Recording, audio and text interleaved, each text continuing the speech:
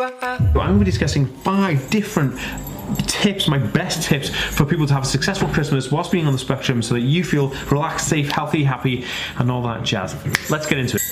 Okay guys, so the first one here is a no-brainer. I feel like it's a no-brainer, but it's a super good hack, and a lot of people forget about it because like Christmas is a busy time of year. People are doing everything they possibly can. People are like, you know, marching up and down the high streets trying to buy the best gift. People are gonna, you know, fly in from all over the world to spend time with their family, and it's just crazy hectic, crazy busy, but it also shouldn't be crazy stressful, and it shouldn't cause you any more stress than it already probably does, because that's the nature of Christmas. So I have a hack. I have a simple hack, if you will. One of the ones, I think this is like my most favorable one. This is like the hack that I think works the best.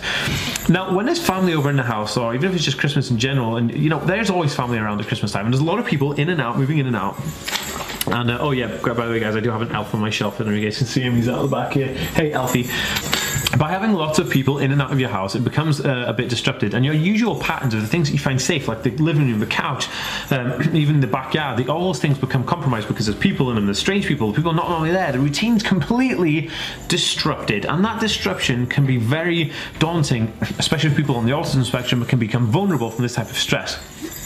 I'm jingling like Rudolph right now, and I'm sorry if this is annoying anybody, I do apologize, but I've just committed now, so this is what it is.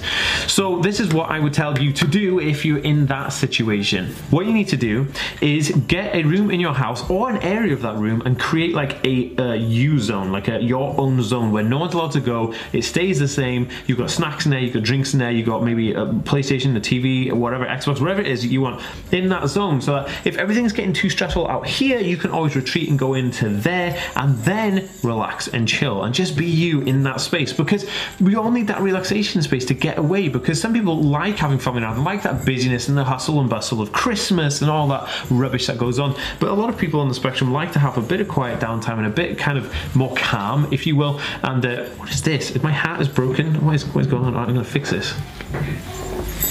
And I, for one, surely do like that. So my office is always like my safe haven. I can always come down to the office and be like, okay, nothing crazy in here. It's not overly Christmassy. I've got a few Christmas bits dotted around in the office, but you know, generally the office stays exactly the same. You know, my stuff is everywhere. It's still as messy as ever, but still nothing is too much, too overwhelming. You know, and I quite like that. So this is what I do: find a room in your house. If you can afford an entire room, do it. But if you can't do an entire room, then make a space of another room and claim that as your zone. And if you have issues like your parents and stuff, like you don't want you building a den, speak to them about it, or show them this video and say, hey, Dan suggested this. It's a good one.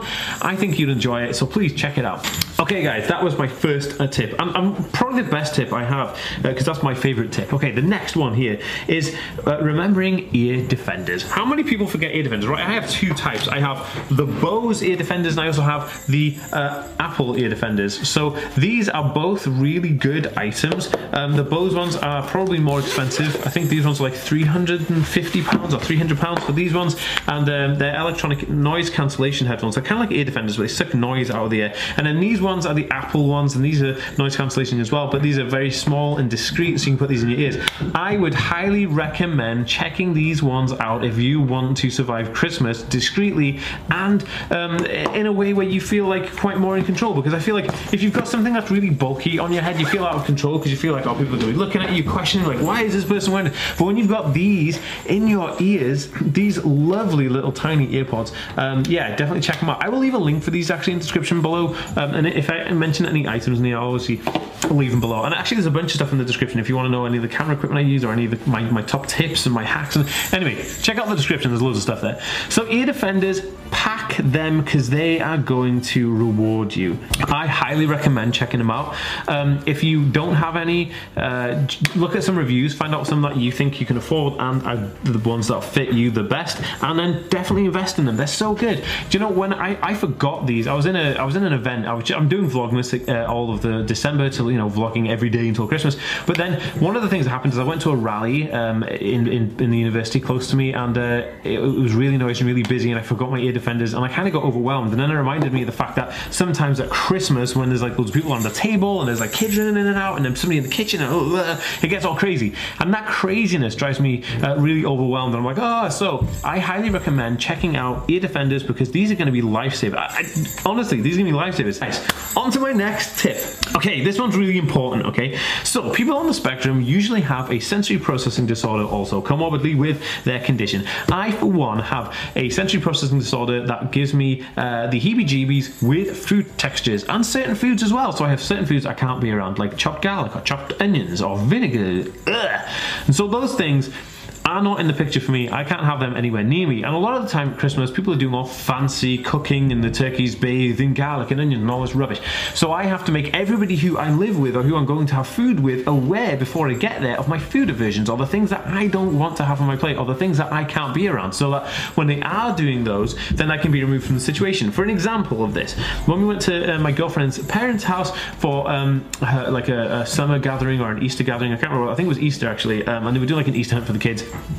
And they were doing food, so they said, hey Dan, we're going to be doing some food very, very shortly, and we're going to be cutting up some onions, so can you step outside the house? And I was like, okay, I'll do that. And by doing that, I actually I was saved from the horror torment of gross foods that are going to make me feel really sick and uncomfortable, because those things really upset me. And it's weird thinking that food upsets you, but that's how it goes, and that's who we are. We're just people, you know. We can't just, you know, make up who we are. We just are who we are. So I would say, speak to everybody that you know that you're going to be eating with and tell them about your food aversions. Maybe they can sit you somewhere else, maybe on the end of the table, so that, you know, you've got like a free access and good clean air coming in, rather than being in the middle of those people with foods that you don't even like the smells of, because that's super important. And of course, what's on your plate. You don't be going somewhere for like dinner and having your Christmas dinner, and then the stuff that you don't even want to eat or you can't eat, you know, that's another thing. Also, you know, you could be, I don't know, texture specific as well, so you may not want meat, or you may not want like sprouts or whatever, I don't know. Whatever it is, long before the meal happens, pause this video right now and write down a list of places you're going to be eating over Christmas, and then write down the contact person next to it, and then when this video is finished, go and phone that person and then sort it all out, and then come back and give me a comment saying, Dan, I sorted all my Christmas dinner plans and all the food I'm going to be up in this festive period. Awesome, thank you for that tip. And I'll be like, dude, you got it, we're bros. Hit me up on Twitter. Guys, by the way, I follow everybody back on Twitter, so go check me out on Twitter as well. I'd love to be your new friend. Okay guys, let's do it. Number 4. Okay, this is a cool one. Number 4 is actually planning your day. A lot of people forget to do this, but I've been doing it all December. I'm planning pretty much all of December out, so that I know that in December I'm gonna have the ability to go, okay, I know what I'm doing today. There's no kind of like crazy plans that are gonna jump out of the air. People like to do a lot of things at Christmas, and especially Christmas Day. It can be so busy. I actually had a book. I found a book. And it's got like a plan to how to do Christmas, and I got it from Marks and Spencer's, which is a shop in the United Kingdom, and it's about 10 years old now, but the book is fantastic. It runs you through everything you can expect from Christmas. So I kind of plan my Christmas around that, like, you know, family coming over, how to make Christmas decorations, how to do the table decorations, how to do the food, how to prepare presents, how to prepare all the food in the fridge and all that kind of jazz. I love it. The book is fantastic. I'll try and link it below if it still is available. But planning your day helps tremendously, because it's not just planning your day, it's you're planning the fact that you know what's going to happen, and that is going to be hopefully risk-free. Obviously there may be things that will come up, but you know, you can't always account for things that are just randomly happening, but most of the time you know, you can plan ahead and you can stick to your plan as best as possible, and that is going to make you feel, 1, as comfortable as possible, and 2, as secure as possible, because we all want to be safe, secure, comfortable, and achieving everything that we really want to do. And I love that. So remember guys, make a plan right now. Plan your day, what you expect, interview your family members, find out what they're planning to do, so you don't have any kind of surprises that are going to throw you off, so you can just enjoy your day, because everybody wants to enjoy Christmas Day, everybody wants to have a good time, and there's nothing wrong with that. It's awesome. Check it out guys, I'm wearing a Home Alone hoodie. How cool is this? It's cool actually, I love this, and it says Home Alone inside as well. Just me plugging this. This is not my merch by the way, I just like wearing it. Okay guys, so my 5th and final tip, the best tip for you, is going to be, don't take on too much. A lot of people want to do loads of things at Christmas time. They want to see 4 family members, you know, 4 different houses on Christmas Day. They want to also go out to midnight mass on Christmas Eve. They also want to go out on Christmas Eve and have meals and see their friends and go to a party and all this stuff, and then on Boxing Day there's another party, and then there's another buffet, and then the day after you got buffet, and then you got New Year's coming up, and you got, okay, just take a minute to slow down, take ourselves back, think about all of this right now, and think, okay, there is too much. There is a point where it becomes too much, and you shouldn't take on too much. Know your limits. If you know your limit, you're not going to be that person who has the meltdown because you didn't prepare. Okay, put this into your plan using the one I just said now, number 4, planning your day. Put this into the entire week. Plan your week. Make sure you don't take on too much. If somebody asks you, hey, do you want to come to this party, but you're already going for a dinner 2 hours before the party and they might run late, don't risk it and say, okay, I'm going to the party, because you're going to stress yourself out. It's not going to go to plan. It's not going to happen. Everybody is more stressed at Christmas time. Everybody's hustle and bustle is like 1,000 miles an hour. You don't want to rock the apple cart, and you don't want to destroy your day. You know, at the end of the day, you want to have a nice festive period. You want to be able to enjoy what you're doing, and there's nothing wrong with that. I, for one, love the Christmas period for just trying to find time to relax. Like, all my videos are going to be uploaded and scheduled this week so that nobody, has to worry about me having to work over the Christmas period because all my videos are dead. But it depends, who you are, and I know how much I can take on and how much I can't do. So remember, always work within your limit. Don't do too much, and try and relax with it.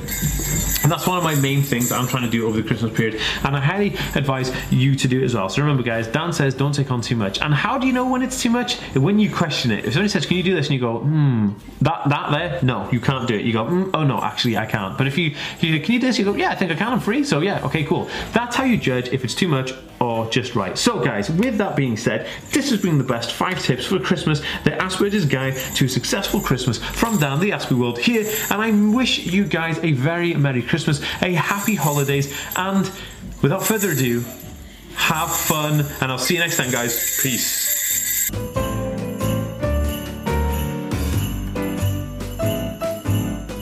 Hey guys, thank you so much for listening to this podcast. If you haven't already, please share this with anybody and everyone who you think can get some benefit from it. And also, I know a bunch of you guys who haven't already subscribed to this podcast but listen, so please go over and subscribe to it now so you don't miss an episode. Also, if you want to hit me up on Twitter, it's at the Aspie World, the THE Aspie, ASPIE, and then World, WORLD. So the Aspie World. All right, guys, thanks.